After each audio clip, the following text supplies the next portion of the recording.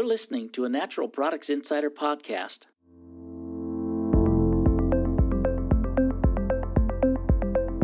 With Sandy Almendarez, Editor-in-Chief.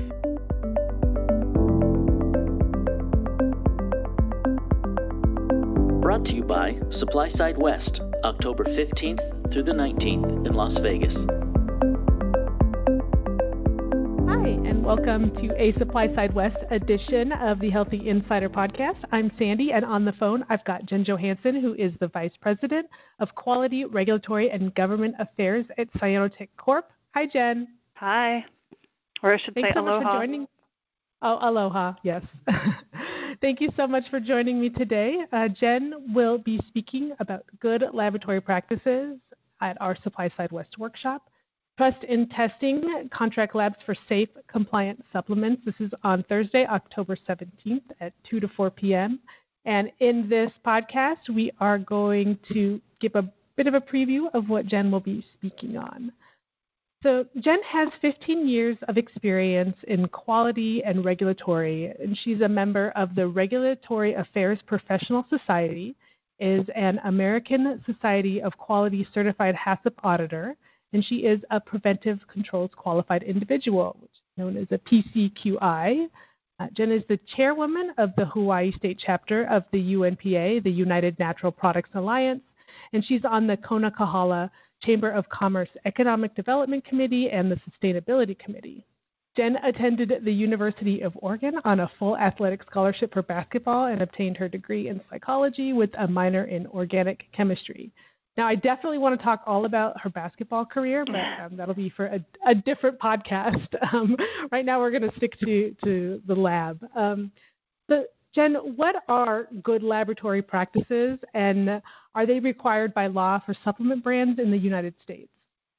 Well, Sandy, GLPs are basically a set of testing principles and guidelines for laboratories, encompassing their personnel, facilities, test methods, procedures, reference standards, and also they're really a part of a larger quality system for laboratory controls, ultimately to ensure that your test results are reliable and consistent. And with regards to dietary supplements, there are aspects of good laboratory practices that are outlined in the 21 CFR Code of Federal Regulations for dietary supplements. So there are aspects of GLPs that are law. Those include aspects in Subpart J, must have written procedures for test methods, and in 21 CFR 111.3.5, it sounds like a radio station, I know, you're supposed to be purchasing reference standards from reputable companies and making sure that they have C of A's and aspects like that. So the other part of the Code of Federal Regulations that outline aspects of the GLPs are also in setting specifications. So you have to make sure that you establish those for your products for a variety of quality parameters, including identity, purity, strength, and composition. So you said that there's not all parts of GLPs are required by law. Those other parts, do you still recommend? Are those parts still important? Do you still recommend that the contract labs follow those? Yeah, absolutely. You know, and what we do at the company that I work for, basically set up an entire vendor approval process and procedure that goes through, you know, looking at the credentials of the personnel, you know, finding out, does the person that's conducting my microbial testing have a degree in microbiology? And is their leadership, you know, they have PhDs that are there to validate their methods internally? So all of those aspects are part of GLPs that you can capture in different ways, and it's highly recommended to do so, especially when you're looking at product release testing for your dietary supplement, like a pathogen. You want to make sure that micros lab is top-notch and giving you very reliable answers and results. How can a supplement brand know what to test for and what specifications to set for its product if they themselves don't have this contract lab or laboratory expertise in-house? Yeah, good question. I like to start with a risk assessment through a HACCP, a hazard analysis of critical control points. through the process flow. So whenever we're looking at a new product with different ingredients, the first thing that I look at is that flow chart, because that not only gives you the origin of your ingredient, it gives you all the steps through the process that could inadvertently add an adulterant or a contaminant. Like if the ingredient is actually extracted, are they using a chemical extraction like ethanol? So you're going to want to test for the residual solvent in the finished good. So that's where I would start. And going back to that piece on origin, in the early 2000s, if you got a product that came from China, you might want to check for melamine. So you'll want to pay attention to FDA's adverse event reportings and recalls, because the ingredient that you're using may have had a history. So it's a great reference to identify what you need to be looking for. And also monographs. They can be your best friend. And a monograph, basically an outline of the characteristics of an ingredient, the contaminants. And these are one of the best monographs are the USP, United States Pharmacopoeia standards. So if you can have that reference point, it's a great resource to start out with, because they use experts committees to study the safety. They review adverse event reportings, and then they'll give it a lettering grade on the safety, and also outline very specifically the contaminants, the purity, strength, composition measures that you should be testing for. Great resource. You work with contract labs, I'm probably daily, if not very often. So what concerns arise that others might not expect? Yeah, so that's a great question. And my first part to that is the staff. Who are the people that are overseeing and conducting the testing? I mentioned that earlier, but it's really important. So to have really qualified people, and that's what you can do up front when you're doing your contract lab approval and assessment. We like to use an actual 3-point rating scale, so you can take some of your qualitative aspects out and actually do a count. So it's a good way to assess the people.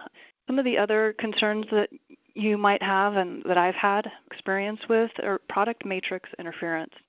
So that's when an ingredient, I'll give you an example of a dark red oil.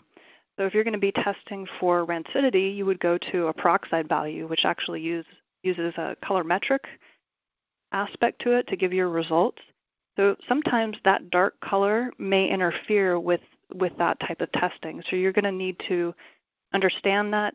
Hopefully the lab that you're working for is telling you, hey, there's an interference. We may need to go to a different type of test, an acid value or even organoleptic odor or, kind of flavor assessments. And then some of the other things, detection limit, always important. While you may, for gluten, I'll give you that example. FDA's limit is 20 parts per million of gluten, and you can say it's gluten-free. But if you're going for a third-party, certification through gluten intolerance group, they want to have it even lower in case people are sensitive. So you have to shoot for 10 parts per million.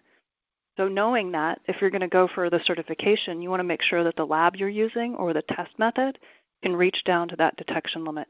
Because you may think, hey, I got a non-detected result from here, but you know what, their detection limit isn't what it should be. And I guess lastly, what I've run into is the precision of a method.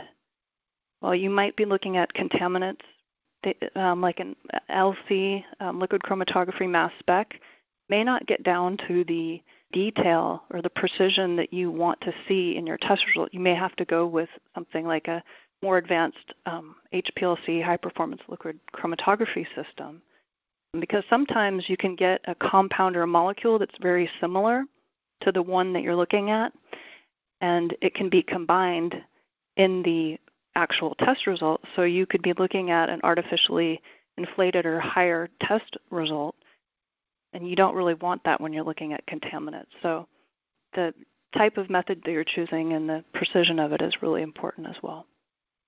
So besides for top quality personnel, what are some things that you look for in a contract lab partner?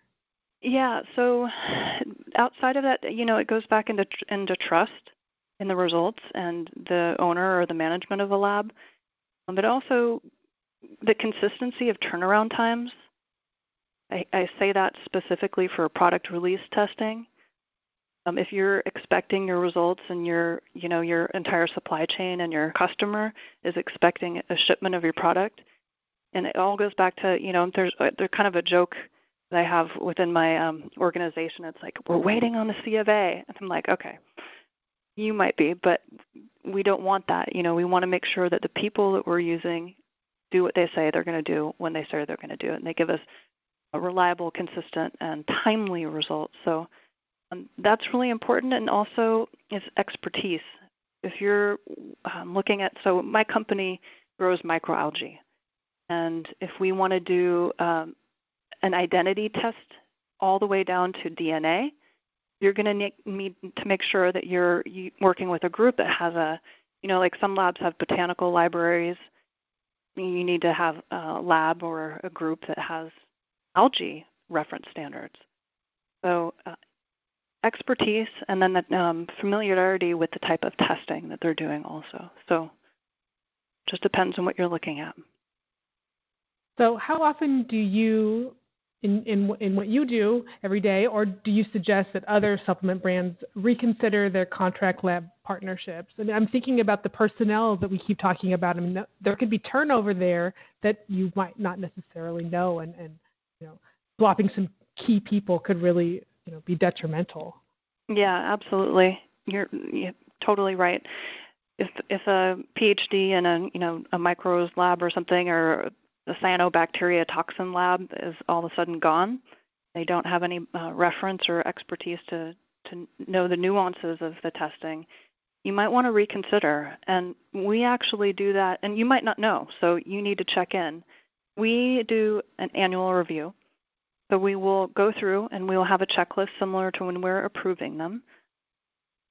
We will check to see if staff has turned over. We ask for their current registrations. Some of them are ISO certified, some of them are USDA certified, Department of Health certified. We make sure that we have current certifications, because maybe something happened in an audit and we find out that they're not taking care of their facilities any longer. In a micros lab and it's dirty, they have food in there, or they could be messing up your results and giving you false positives. And also some of their equipment, like I was talking about, detection limits or method precision. There's always new advances in science and testing. So you want to make sure that they're moving forward and giving you the best results. So they need to be investing in their company and their equipment and their people. Yeah, but I think ultimately, it's just keeping in good relation and knowing who your partners are. Great. Well, it's clear that you've got a lot of insight here, and listening to you talk, I feel smarter about the subject, even though it's very technical. So you can translate it very well, so I appreciate that. Great. I'm glad to be of service and education. I really appreciate your time and your trust in me. Absolutely. And for those who want to hear more from Jen, she is speaking on our Supply Side West panel, Trust in Testing, Contract Labs for Safe, Compliant Supplements, and that's on Thursday, October 17th at 2 p.m. Thanks again for joining us, Jen. Thank you. For more award-winning podcasts from industry experts, go to insider.com and click in the podcast section. You can also find us on Apple Podcasts or Google Play by searching Healthy Insider Podcast. Hit subscribe to never miss an episode. This edition of the Healthy Insider Podcast is brought to you by Supply Side West, October 15th through the 19th in Las Vegas.